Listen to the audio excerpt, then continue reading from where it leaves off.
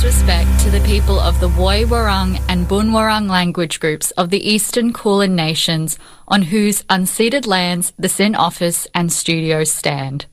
SYN Media respectfully acknowledges their ancestors and elders, past, present and emerging. SYN Media also acknowledges the traditional custodians and their ancestors of the lands and waters across Australia where our content reaches and on which SYN partner organisations stand.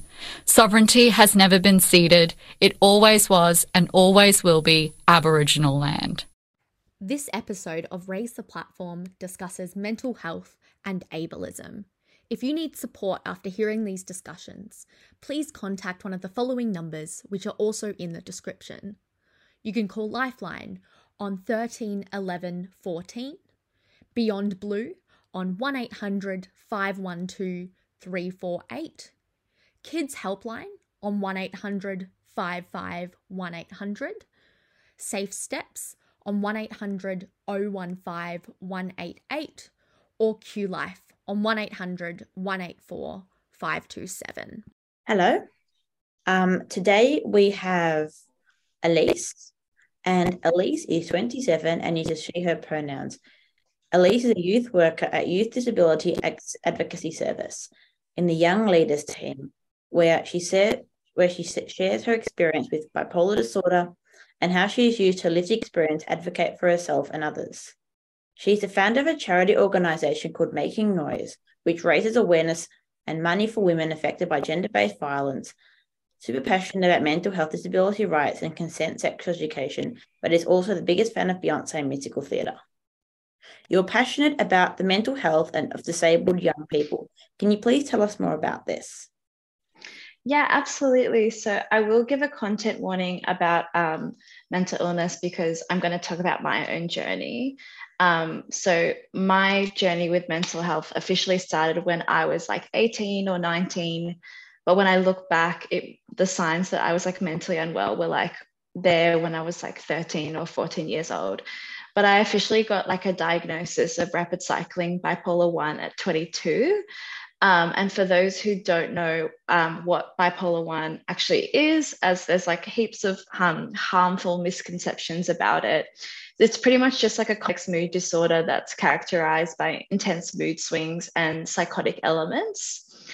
And my journey is the reason why I'm so passionate about the mental health of disabled young people, because the vast majority of my early 20s, I would say like 70% of my early 20s was spent in psychiatric facilities. And at that time, so I'm 27 now, but at that time, there was some openness about anxiety and depression, but there was absolutely no talk about any like kind of mental health diagnoses that included psychotic elements because they were, and they still very much are, stigmatized. So there was no guidebook for me, and it ended in a lot of self-destruction and self-sabotage. And I want to give another content warning for substance abuse and trauma. I want to give a content warning for substance abuse and trauma. I used absolutely anything that I could to numb my pain, including being in active drug addiction for 5 years, which I'm now 2 years clean from, and experiencing traumatic things, which I did to myself and I was the victim of.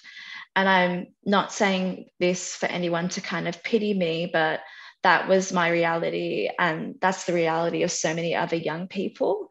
But I guess on the other side of the experience, it really lit a fire under my belly to make sure that other younger people don't have to suffer and struggle the way that I did. And if they are, for them to know like they're not alone in it as well.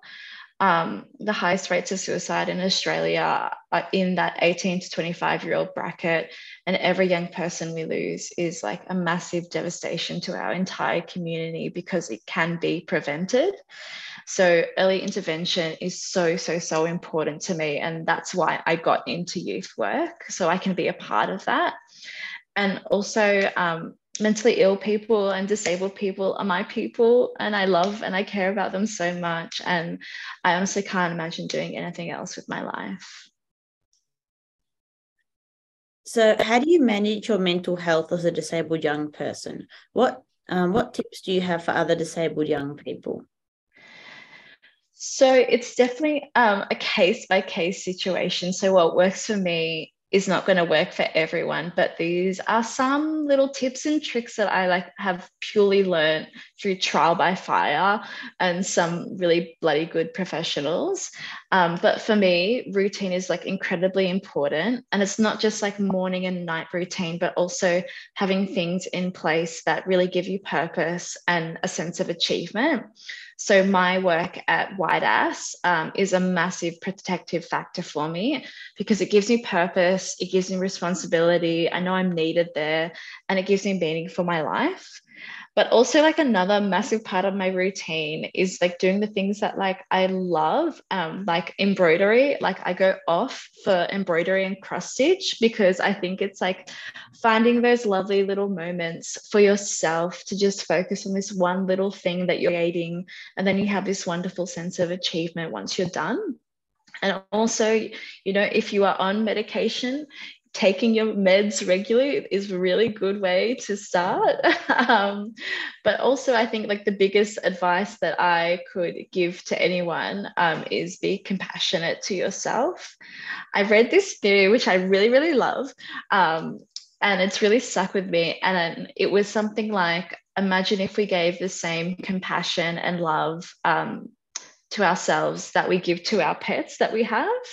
And I just really, really love that because I think it's super easy as a young person with mental illness, and I know this to be true because I've experienced it, to compare yourself with others and see them achieving like such awesome, brilliant things, like, you know, having their dream job or completing their studies, because you feel very much left behind. You feel like you're not good enough. You feel unnoticed in your struggle. I remember I always used to say, you know, my world has completely stopped and everyone else's world just kept on turning. But I think it's about, you know, kind of recognizing that you're not going through the same reality that they are going through. Like you're managing and conquering a really, really tough facet of life in a really tough age, because being a young person is really, really hard. But accepting like your journey, and I'm going to steal Chloe Hayden's quote, but accepting your journey is different, not less, takes time, and it's really important. And I have found that like that for me is the hardest thing to do. But the reality is like everyone's going to experience some form of kind of mental health condition in their life, be it, you know, mental illness or an episode. But what you are doing right now as a young person is you're building like this massive wealth of knowledge and skill that is priceless. And it sucks really hard, but, you know, you're doing things that people in their 40s and their 50s really struggle to do. So like, don't disregard that or diminish your incredible strength that you have within you. And I guess like the last thing, like the last little like tip I will give is that it's really important to have a good sense of connection within your community. So finding people that bring you back to reality when you're not that in tune with reality is really helpful for me. But also like finding people in your life that have empathy and the language to know what it's like to be in a dark space is really important, which is why I really, really love being a part of the disability community. We know that a lot of people who don't recognize chronic mental illness disability. Can you speak to this? Yeah, I feel like this is a weird thing, and maybe I am very much projecting my own insecurities here, but I feel like the disability sector and the mental health sector are like completely different and separate. There's no kind of like deemed overlap, despite like there's so many overlapping factors. And I feel like this separation can be very much enabled by people who are able-bodied or able-mind. So now myself, identifying as a mad disabled person, doing so very proudly and very outwardly. And I'm sure this speaks to the nuances of invisible illnesses and invisible disabilities. But, you know, I do get comments and looks like, you're not disabled, you just have a mental illness, which actually kind of has this underlying tone that says like one day, like I'll be fixed. But it's the very illness that they're talking about that disables me. And there's actually no cure for bipolar 1. And nor do I actually need fixing. And even coming into the disabled community, I felt like I shouldn't be there. And, I felt like I was taking up space that I shouldn't. But I remind myself when it comes to chronic mental illness, I have to think about how much I do each day to make sure I can be, and I'm doing like air quotes here, a functioning member of society. Like I have to actively self-regulate every single day. If I'm like too overstimulated, that can put me into mania. So I have to go somewhere calm. I still have regular hospitalizations. In fact, I am calling in from a hospital. Like we pay bucket loads for meds and for therapy, which I know not everyone has the privilege to have access to. And I'm limited in so many ways, but I think that's really allowed me to shine in so many other ways, which is really awesome. But yeah, that's my roundabout way of saying you can have a chronic mental illness and identify as disabled, but of course, how you identify is your choice. So what has been your journey of disabled identity? It's a pretty fresh journey. I think unknowingly, I've always considered myself a part of the MAD community. But I think it all kind of like finally clicked when I did YDAS's Young Leaders program as a participant. And the criteria to be a part of Young Leaders mentions having lived experience of mental health issues. And I'm like, that's me. Like, I want to be a leader and work with other people who are really cool with the same mindset. And when I did it, I absolutely loved it. And like, that's where it all began. I feel that was like the genesis of my disability identity. And I think it was because I was finally treated compassionately as a disabled person rather than someone who's just, going through a rough time. So to have this space to speak with other disabled young go-getters was like incredibly magical and just so awesome. And now I get to work for YDAS, whom the vast majority of the staff identify as disabled. And I feel like I've absolutely peaked in my work. Like I love working at YDAS because I just feel at home.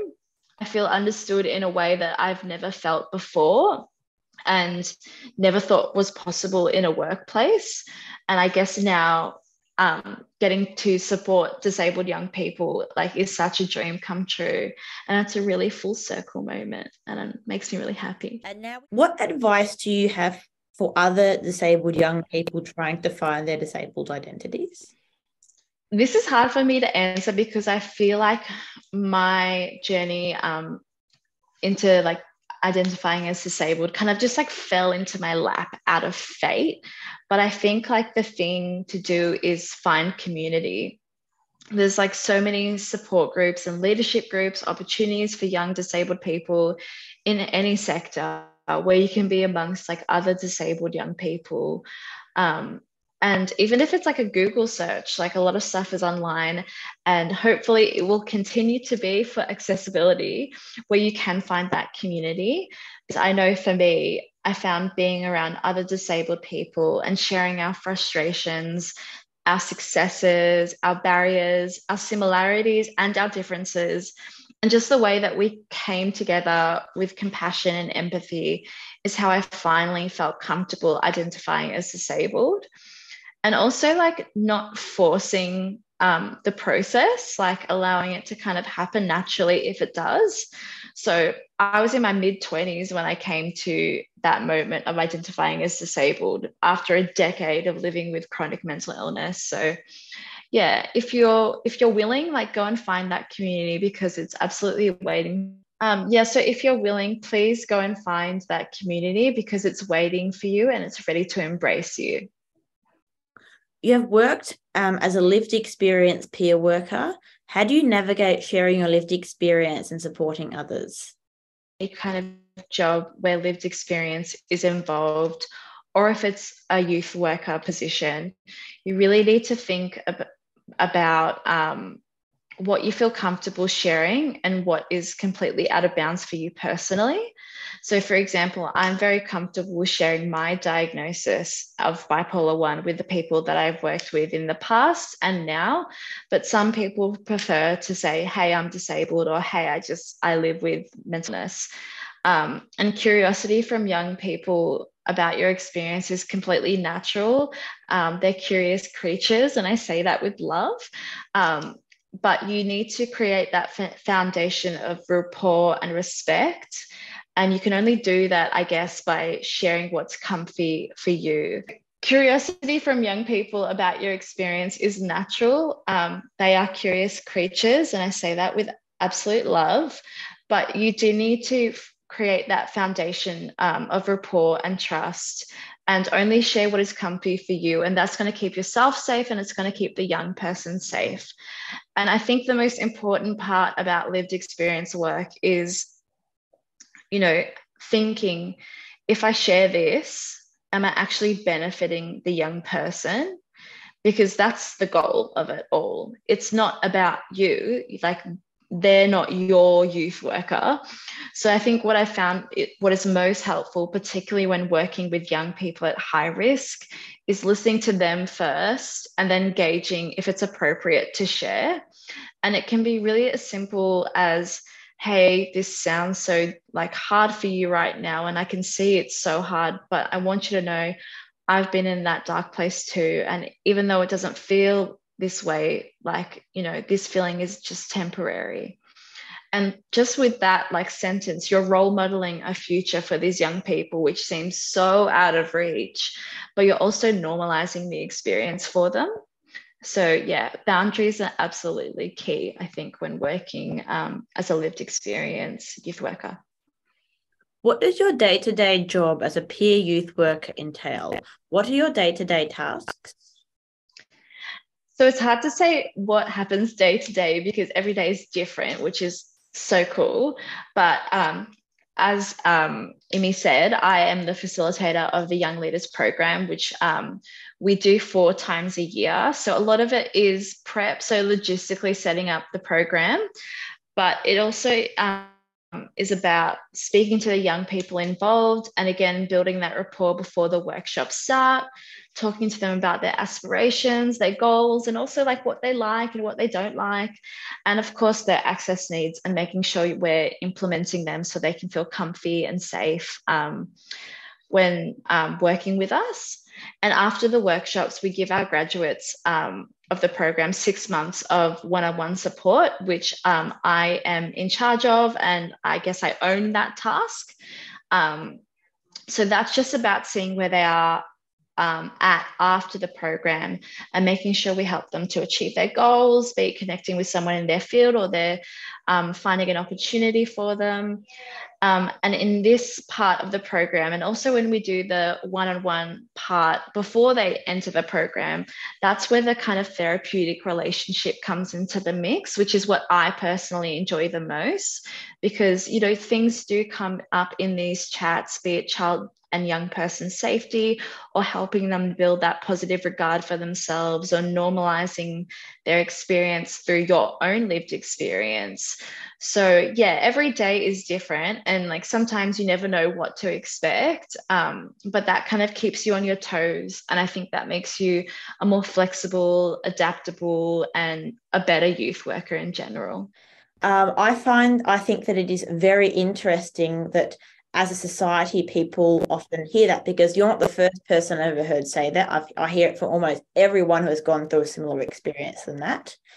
And I feel that it is strange that a society forces people, or in a way puts pressure on people to say something like that, or to say that our lived experiences are not worthy. It's in a way making people say that their lived experiences are not worthy. They are not going through something that is worth any sort of sympathy or empathy.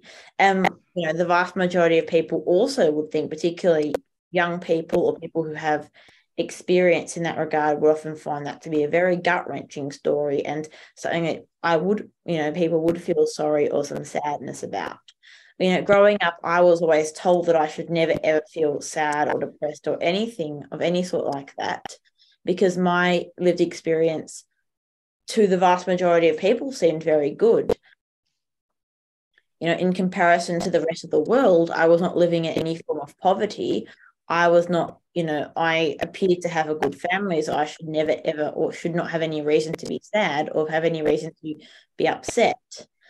Do you feel that as a society, we really need to break down these structures and have people say that they deserve pity or that people should feel upset for them? I think there's a difference between pity and sympathy and empathy, if that makes sense. So pity, I feel, has that kind of negative connotation, and this is just my opinion. When I speak about my story, either at my work or with Making Noise, a fundraiser that I've organized, I say that I don't want pity because I actually want empathy. I want people to kind of want to know more about those kind of systemic issues that we are facing, and educate themselves so they can have that kind of empathy and compassion.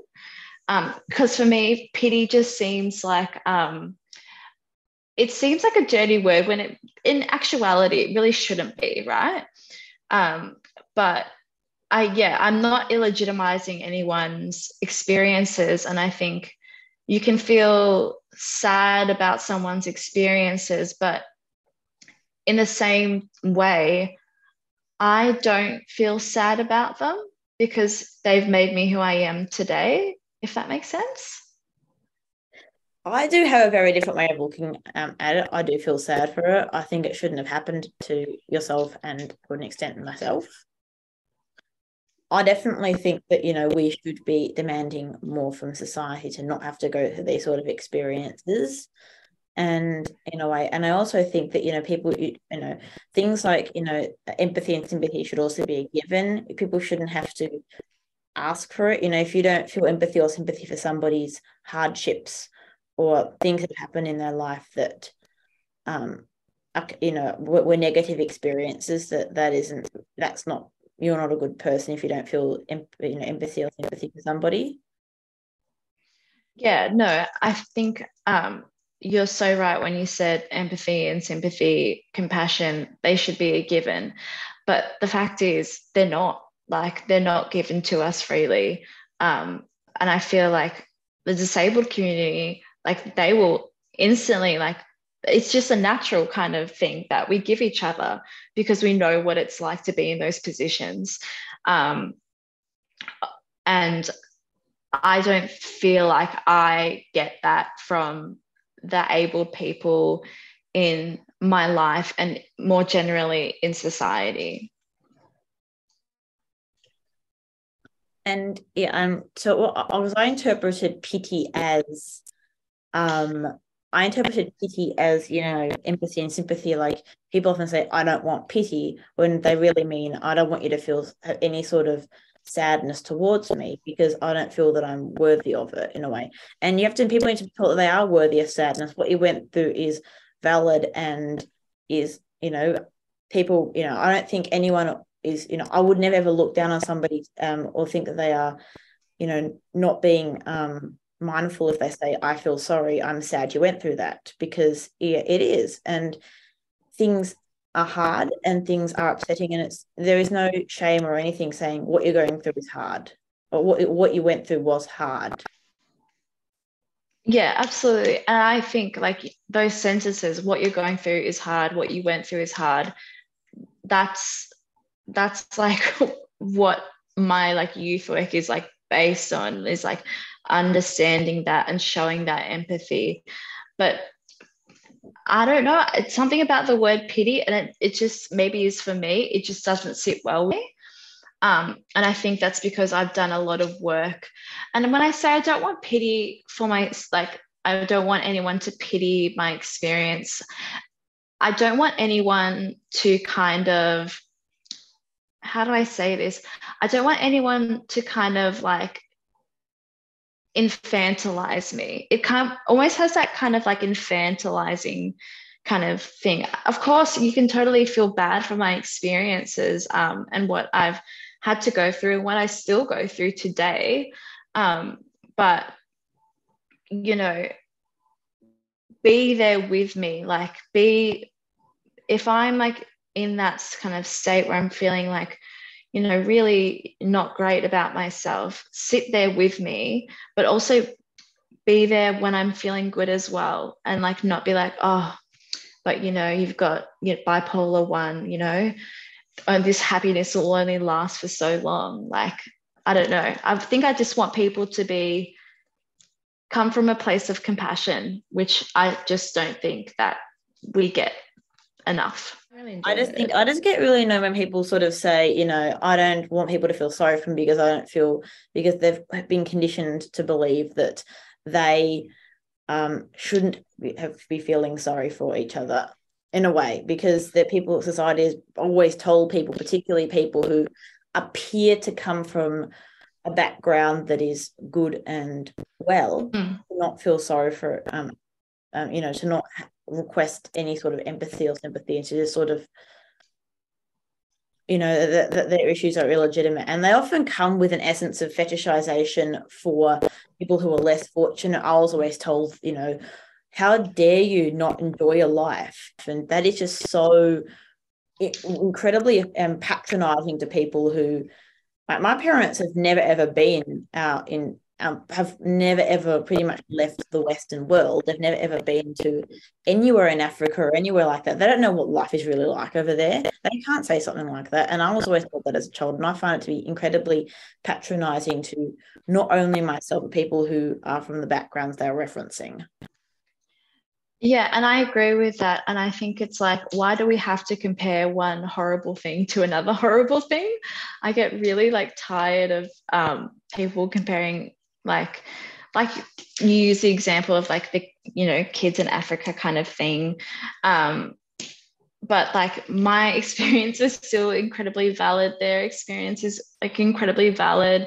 Why do we have to compare such horrible things that have happened and continue to happen? Yeah, I always found it very weird that people would often talk about that sort of thing, because firstly, there are so many issues going on just in Australia. I passed about 7 or 8 homeless people getting to this from Flinders Street to RMIT, and yeah, like you don't have to walk outside your front door to realize that there are people who are going through tough times and who are just as worthy as everyone else in the world. And I've never been to Africa myself, but I have a lot of friends and people who I've worked with who have had stuff to do with, you know, the area. There are people there who live in multi-million-dollar houses. It's not like the media would have us believe at all. Yeah, exactly. And I think even those people that do, you know, use that knee-jerk reaction of like, oh, the kids in Africa, they're not going to be even the ones that help the homeless people in the street in Australia. Right. They're the ones that they're the ones that just tell people they've got to pull themselves together. So what can parents and carers do more to help their disabled children? Listen to them. Yeah, absolutely. Please listen to them, because like they're the number one expert on what is going on for them. So like, as the way, like in the same vein that we value lived experience in our work, like value their lived experience as real, like genuine expertise. And they, even as children, they know what works for them and what doesn't. So it's about helping them find a communication method to like kind of express that. And I think something that is really important that should start as children and like continue is validation of their feelings, and not trying to fix them, because that's not your job.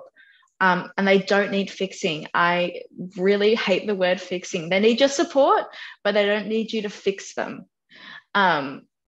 And you don't have to fully understand what's going on for them, but being there and listening and acknowledging how incredibly hard it is can be super powerful.